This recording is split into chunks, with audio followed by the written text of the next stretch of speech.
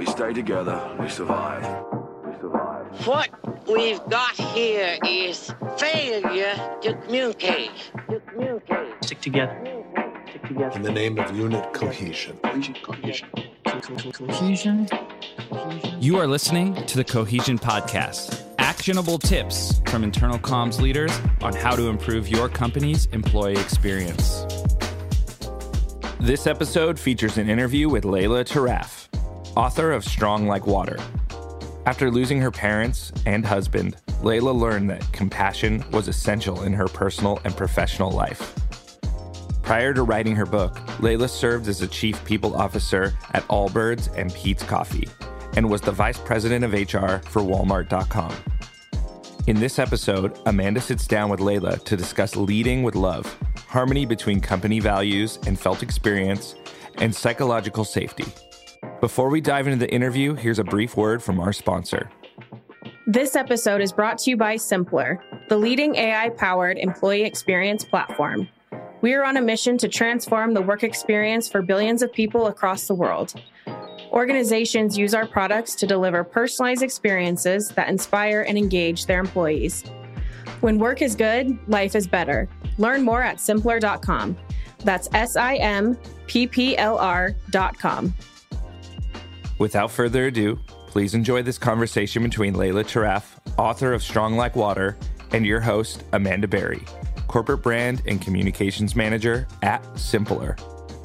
So, Laila, how are you today? I'm doing well. Thank you, Amanda. How are you? I'm doing really well. Thanks for asking. And thank you for joining me.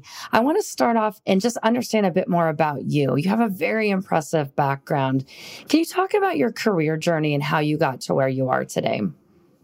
Sure. It's a big question. I went to business school at Haas at UC Berkeley, and I graduated in 1998.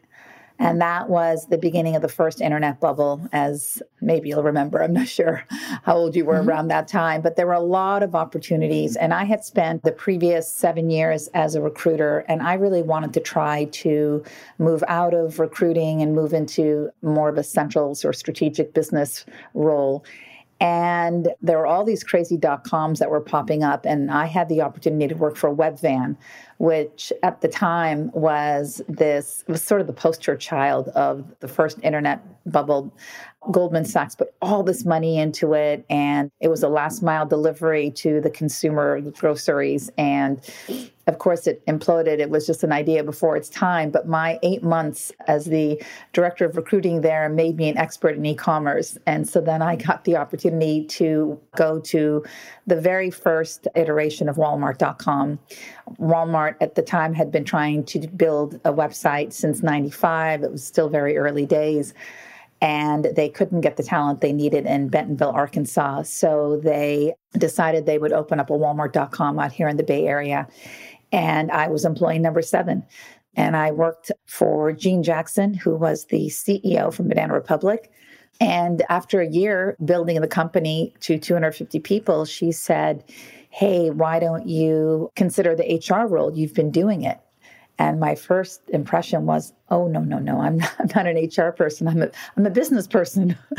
And, thank goodness I took the role, because it really ended up being a really wonderful career for me. And what I didn't see then that I recognize now is that HR was really going through an inflection point. I think before the 2000s, it was pretty downstream, more compliance and administrative focused. And then I think with the internet and all this focus on talent, and there was a statistic that was going around at the time that said that a really good engineer versus just an okay engineer could improve your revenues by 10x. So then with all this focus on talent, all of a sudden the competencies in HR around learning and development and talent acquisition, they began to be more important. And that was what I really loved to do. So I had a chance to do that. We built Walmart.com from zero to about 650 million. And after about 7 years, all roads led to Bentonville, Arkansas.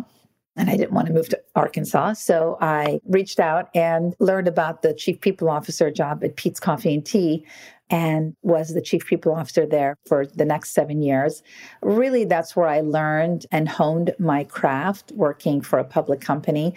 And then I took a little bit of a break, came back, did about 7 years in private equity and human capital. And then most recently at Allbirds, where I was able to lead through the pandemic and everything that's happened over the last few years. So 3 big HR roles in operating companies, all kind of at slightly different phases, or a startup to high growth. One that was a subsidiary of the Fortune 1 company at the time, one that was a public company that went private, and then the last, a private company that went public. So I've seen different iterations. You've had your hands in some really impressive companies. Walmart.com, I mean, that's still going really strong today. They're trying to rival Amazon if they aren't already. So that's pretty impressive. Yeah, I think they call it Walmart e-commerce now. Or, yeah, they don't call it Walmart.com anymore. It's fully integrated into Walmart Inc. now. So we're going to move us into our first segment, Story Time. Welcome to Story Time. Story Time. Story Time. Let me tell you a story. Among those other accomplishments you just spoke of, you're also an author. You recently released a book in 2021 called Strong Like Water. What inspired you to write that book? Oh, about a dozen years ago when I was at Pete's, I was in my first year really learning how to be a leader and an executive. And I was a new mom. I had a little girl that was 2 years old. And in the following 4 or 5 years, I ended up losing my husband, my father, and my mother in pretty quick succession. And that was really the first time I had ever experienced that level of loss in my life. So up until that point, I'd never really allowed myself to go deep in any sort of icky feelings, anything less than happy and positive. And if anything negative did happen, I just sort of ignored it or intellectualized it or reframed it to the positive. I was very, very good at that. And it's not like those are bad qualities, but I really ended up using them as coping mechanisms to deal or not deal, as it were, with the messiness of life. And when I suffered those losses, it was very clear to me I just had to get real. I couldn't fake what I was going through for probably the first time in my life, if not for me, but so I could model what healthy grieving looked like for my little girl. And so the original motivation in writing my story was that I didn't want to forget the details of everything that had happened so that I could tell my daughter, Nadia, the story as she got older. But as I made my way through the losses, having to keep it together and raise a child alone, I realized that I couldn't compartmentalize my feelings anymore and keep my personal and professional lives separate. And the more I brought those two things together, the more my facade, my sort of happy, no matter what was going on. And I started to write down insights I was having and how differently life was showing up for me. Much more authentically, conversations that were a lot more intimate, vulnerable, much more fulfilling. And when I shared with friends some of these things I was experiencing, more often than not, they would say, "Oh yeah, me too, I do that. Oh yeah, that really resonates with me." And that's when I started realizing, you know what? The details of my story might be very specific to me, but we are all on the same journey in life, I think. It's this inner journey back to our true and authentic selves, right? We're born in our true essence, and then we sort of develop personalities and defense mechanisms and coping mechanisms to hide the things that we think don't serve us. And we live sort of this fragmented life until something shakes us into recognizing that, oh no, actually, this is only a part of me. And it's a little stressful and it's inauthentic. And then we start bringing back all those pieces that we had cut off from ourselves. And so I thought if I could tell my story around that realization for me and how I have tried to become more whole and live a more wholehearted life, then perhaps it could resonate with others that might be in a similar place or struggling with something that I was struggling with. And that's kind of what's happened. Wow, that's an amazing story. Do you mind if we kind of dig into that a little bit? I have a lot of questions about the book, and I'd love to get your thoughts on it. Well, let me start with what do you want people to take away if they were to go out and get strong like water? What do you hope they take away from it? The book can be read on many different levels. On one level, one lesson I'd like readers to take away is that times of adversity in our lives really provide us with opportunities for growth. If we allow ourselves to be present and really feel what's coming up and not denying it, and allowing ourselves to feel the pain associated with loss rather than making you weak does actually make you more resilient and stronger. It's counterintuitive, but it's true. I think another layer on this is, as a woman working in business, it's easy to adopt the more patriarchal examples of power, strength, aggression, driving for results, and lose touch with the other side of the coin, the more traditionally feminine qualities. And I'm not talking about gender here. It's sort of the yin and the yang, right? Tenderness, nurturing, compassion, that I think can be every bit as powerful as the driving and the aggression. And the key is how you combine them skillfully. That was my journey. I only knew one expression of power, and it was the one that I was looking around like, okay, that's how these guys are acting. I'm going to do that too. And I think on the deepest level, I would love for readers to feel that self-forgiveness and self-love are really the paths to accepting ourselves. And if you allow yourself to stay present to what life brings you, then you'll really be able to experience the full beauty alongside the pain of whatever life brings. And I would like them to learn, as I did, that leaning into the resistance we all feel when we're scared or nervous or just don't want to deal with something is what will ultimately set us emotionally and spiritually free. I love that lesson. I just want to relate to that for a second. I know you spoke about the loss you had, but I know I've been in a position where feeling that loss. And I remember consciously making the decision that I'm going to live in this because there's no easy way out of it. So I'm going to accept it. And I think that's the fear. I know that for a second I had it feels weak and vulnerable and awful. Like I'll never climb out of this. But I just made the decision there's no way through this other than working through it. There's no easy way out of it. I mean, you're way smarter than I am. I fought it. It was a street fight because it was tied to my story. You know, my story growing up was I had to be strong and capable, and that was the only thing that would keep me safe. And subconsciously, I was worried, scared that if I didn't show up sort of really powerfully, that I would lose all my agency. And when your story becomes your identity, considering shifting that is really scary because it feels like, well, if I'm not that person, then who am I? Right? It's like losing your identity in a way. Yeah. Mine was I was afraid it would manifest in ways that would be even worse if I didn't just face it. Just really it's going to come out somehow. I honestly felt like as part of that power image thing is I don't want other people to see it in ways that I can't control, and maybe right, wrong, or indifferent. So I'm just going to work through it. And it's only mine really to own and deal with. And the only way through it is to face it and move on. And then other people won't have to deal with it with me. That's really smart. It's true because the only way out is through, right? I think Thich Nhat Hanh says that. Yeah, exactly.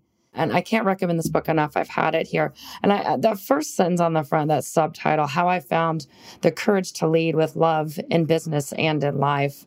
I want to talk about there's a moment where you made the decision and you had to find that courage. But I wonder if you could just help us understand what it was like before this. I mean, you've talked a little bit about the ways you saw power and leadership before, but maybe just pull back that curtain a little bit and help us understand your leadership style before writing this book, experiencing this loss and writing this book.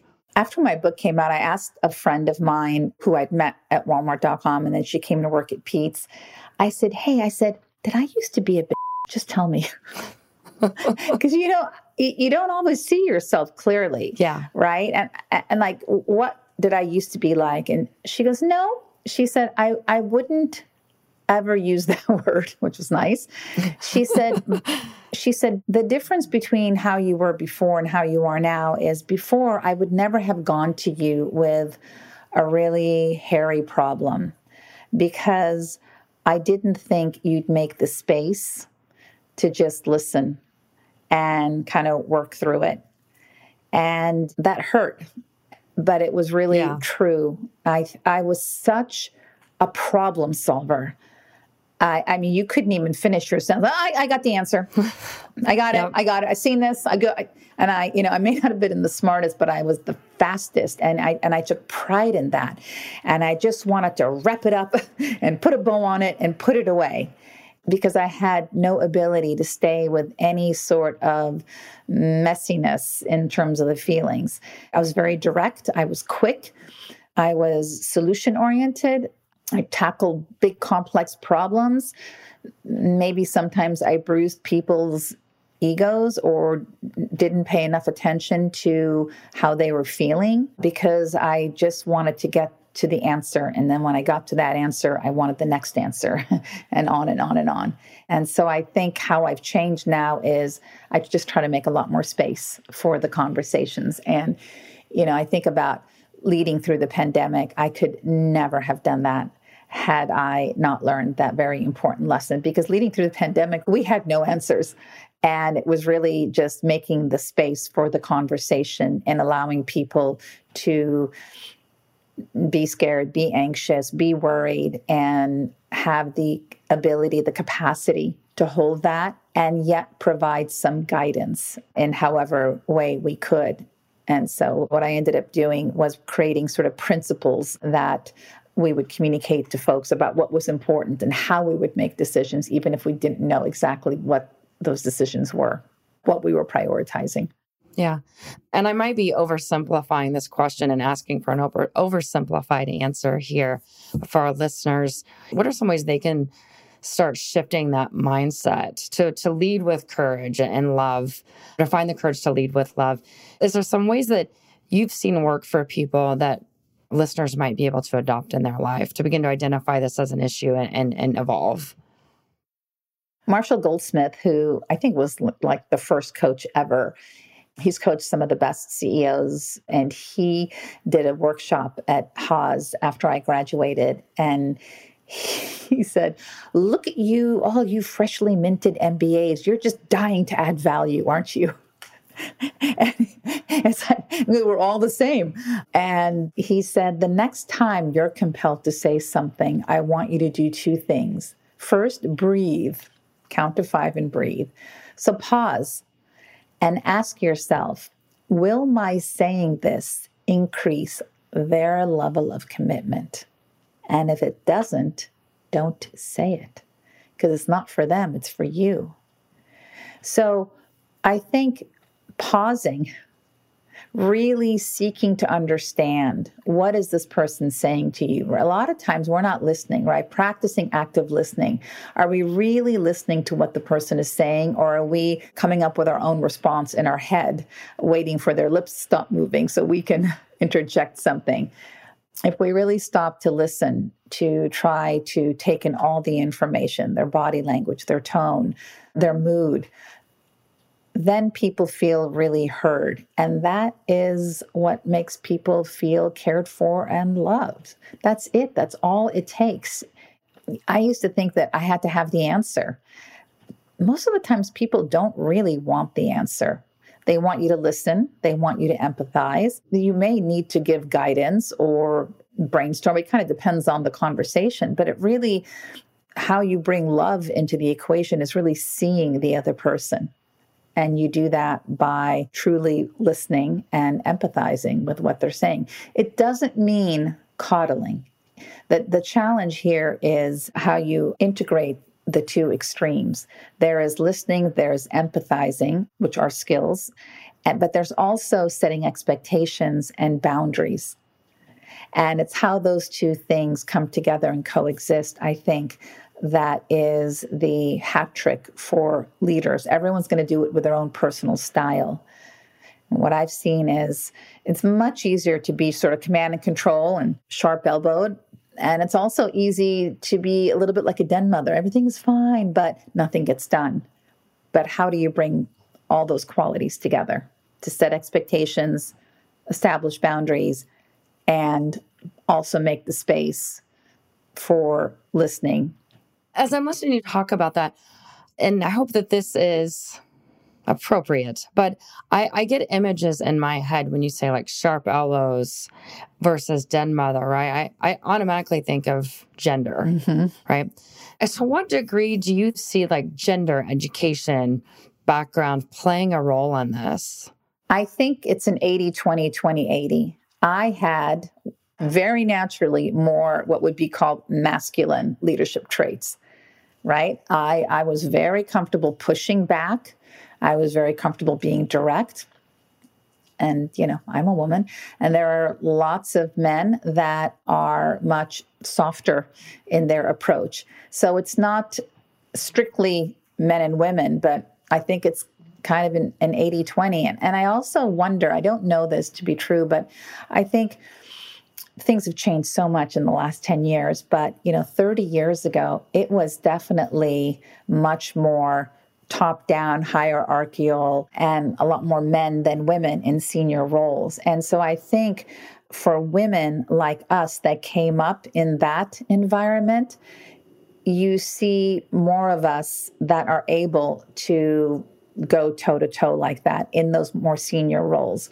My sincere hope is that that is changing. And I see it changing already because I see even male leaders now leading in a much softer, more balanced way.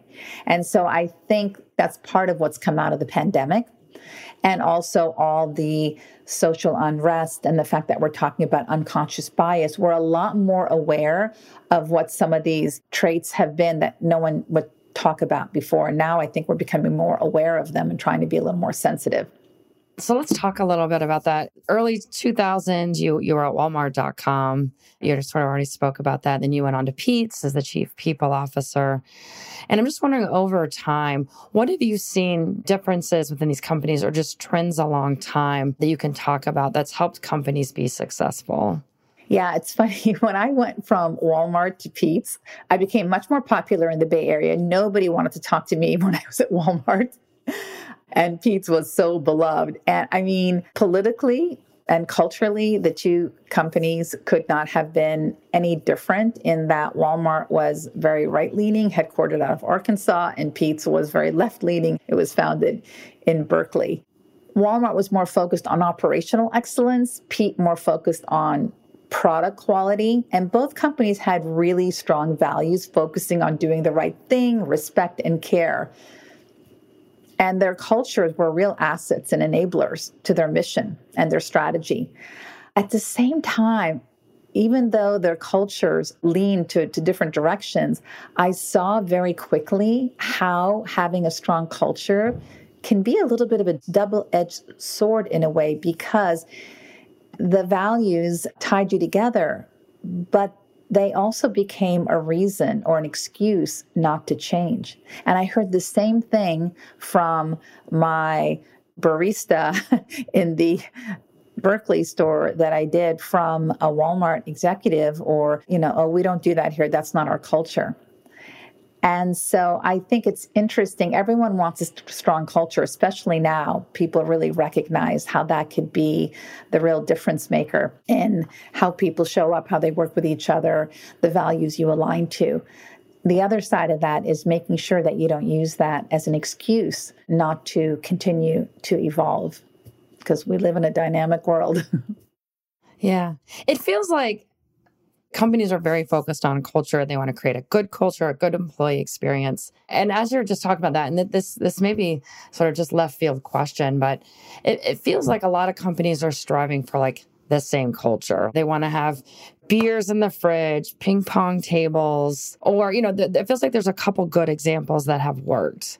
They look at the sort of the flexibility of maybe like a Google, and then people try to match that. But in reality, like, sometimes it doesn't match that. Do you think there's a lot of danger in a lot of people trying to match this like perfect ideal of what they think the perfect employee culture is, but then not being able to deliver it?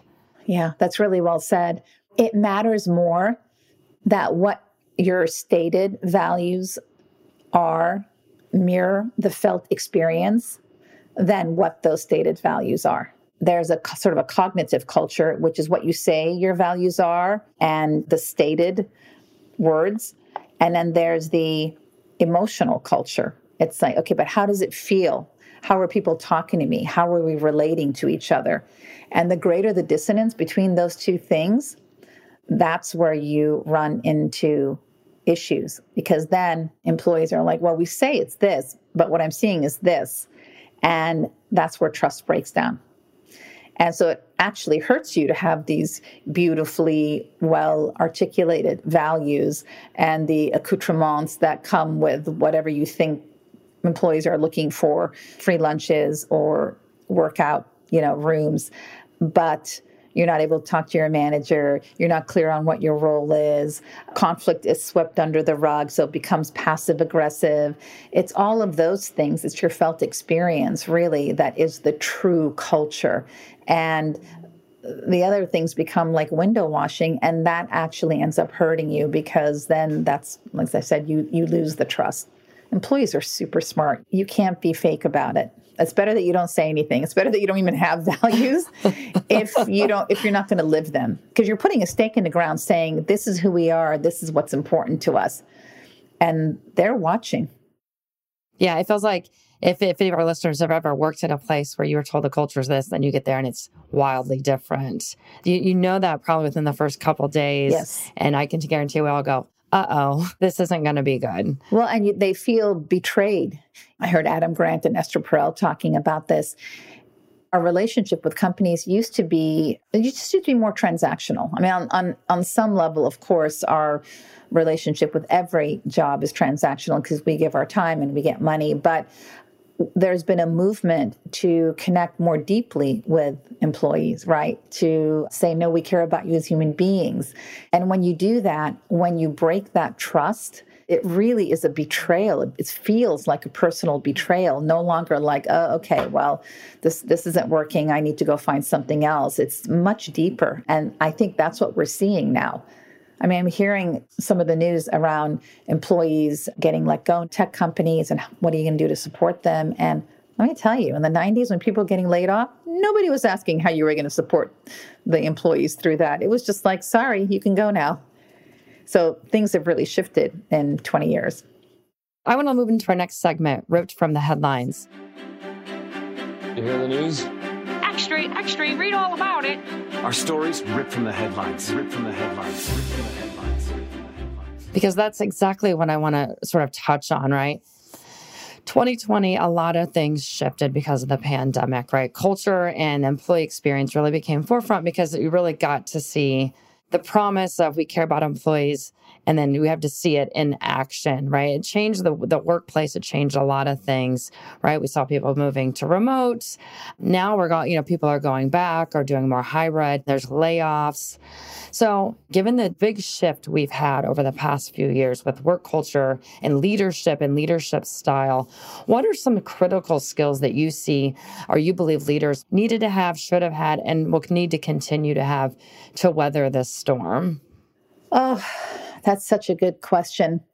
We talk a lot about establishing psychological safety these days, right? And that is the belief that you can make a mistake and you won't get punished, right? So those types of cultures are what we're striving for. But again, in order to have organizations that are learning organizations and ones with a growth mindset, that high psychological safety has to be matched with leaders and managers being able to hold people accountable. So you really, really, really need both. And so some of the leadership qualities and skills, I think, that allow you to lead from that place where you're able to show high care and create psychological safety, but at the same time also hold people accountable, which is being more directive. Some things that come to mind is frame the problems that you're solving as learning problems, not execution problems. Because if it's about learning, then it creates a lot more space and it engages everybody in the problem to come in and try to figure it out. I don't know. Let's see. Let's try to figure this out. That right there eases a lot of the anxiety. I think leaders acknowledging their own fallibility. Like, I may have missed something here. I'm not sure. Let me hear from you. That creates safety to speak up. Modeling curiosity. How did we get this right here? I was expecting that. Being approachable, being accessible and approachable. Holding people accountable to transgressions. Because if you don't do that, then you're basically signaling to everybody else that they could just do what they want. And you can do it in a kind yet firm way. So I think those are some of the skills that are necessary. And what I'm seeing now is that the pendulum has swung and more leaders now are, I think, being not very clear about their expectations or what's possible or what they will do. And I understand it, right? Because now the cultural norms have shifted. And the norms now are much more overtly taking care of your employee, but you're not taking care of them if something is true and you're not telling them, or something's false and you're not telling them, right? So I think it is having the courage to be able to say the things that you know aren't going to be well received and deal with that aftermath. All right, Laila, I'm going to move us into the last segment, asking for a friend. Just asking for a friend. Hey, asking for a friend.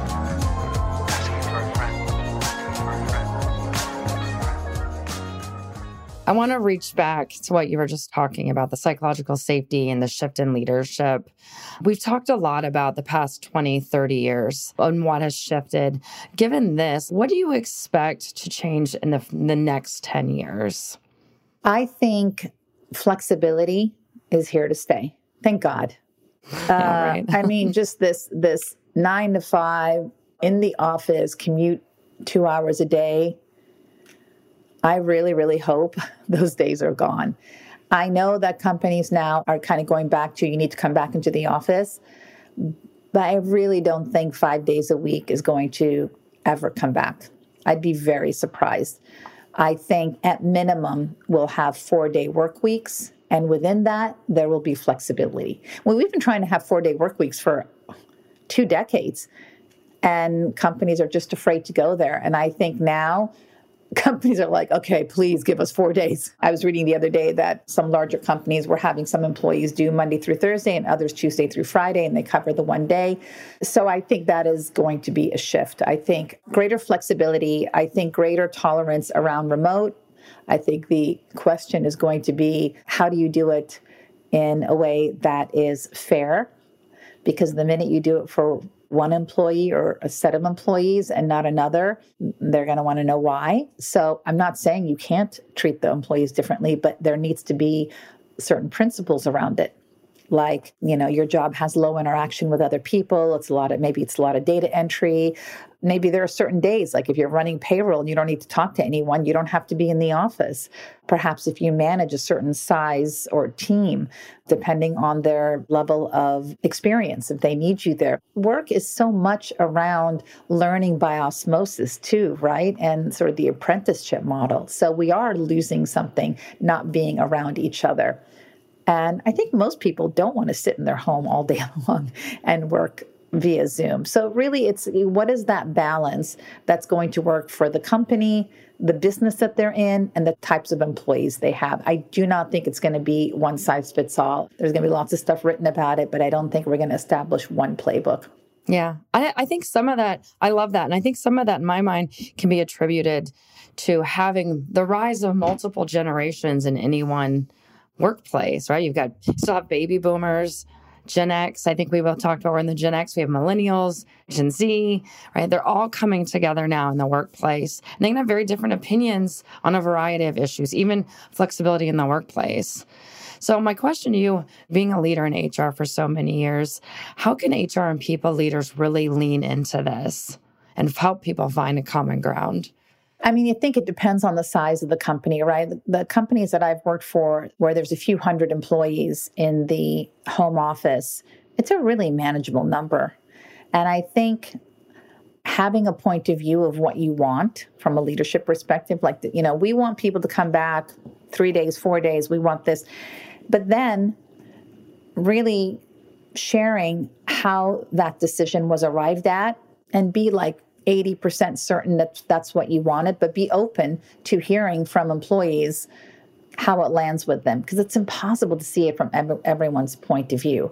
But what we tried to do at Allbirds was to sort of lay out the problem, which is, okay, you've got people touching product. People who touch product and material cannot do it from their home.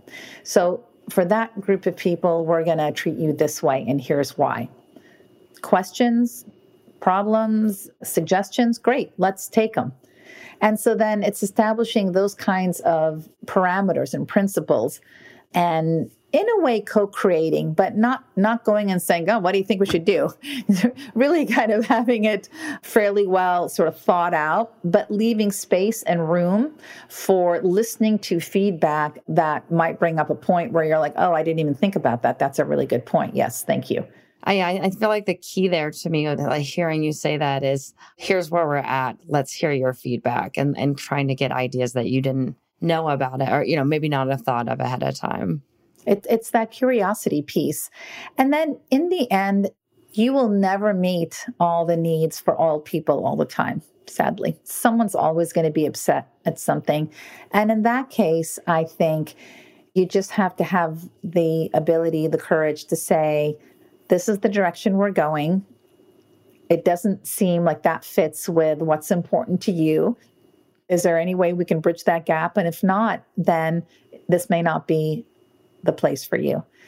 I think where it becomes really hard is where you have employees that want 50 different ways of doing it, and the company's trying to be really accommodating, and then they stand for nothing, and then nobody is happy, right? There has to be some stake in the ground. Well, Laila, this has been a lot of fun. Before I let you go, let our listeners know where they can find you. Sure. I have a website, www.lailatarraf.com, and I have an Instagram feed, which is laila.tarraf, and on LinkedIn. Great. Thank you so much for joining today, Laila. This has been a lot of fun. Absolutely. Thank you. Thank you for listening to the Cohesion Podcast, brought to you by Simpler, the leading AI-powered employee experience platform. We are on a mission to transform the work experience for billions of people across the world. Organizations use our products to deliver personalized experiences that inspire and engage their employees. When work is good, life is better. Learn more at simpler.com. That's SIMPPLR.com. To all of our listeners out there, thank you for listening. If you've enjoyed this episode and want to hear more, make sure to hit subscribe, leave a review, and head over to www.simpler.com/podcast for more information. Until next time, you're listening to the Cohesion Podcast, brought to you by Simpler. See you in the next episode.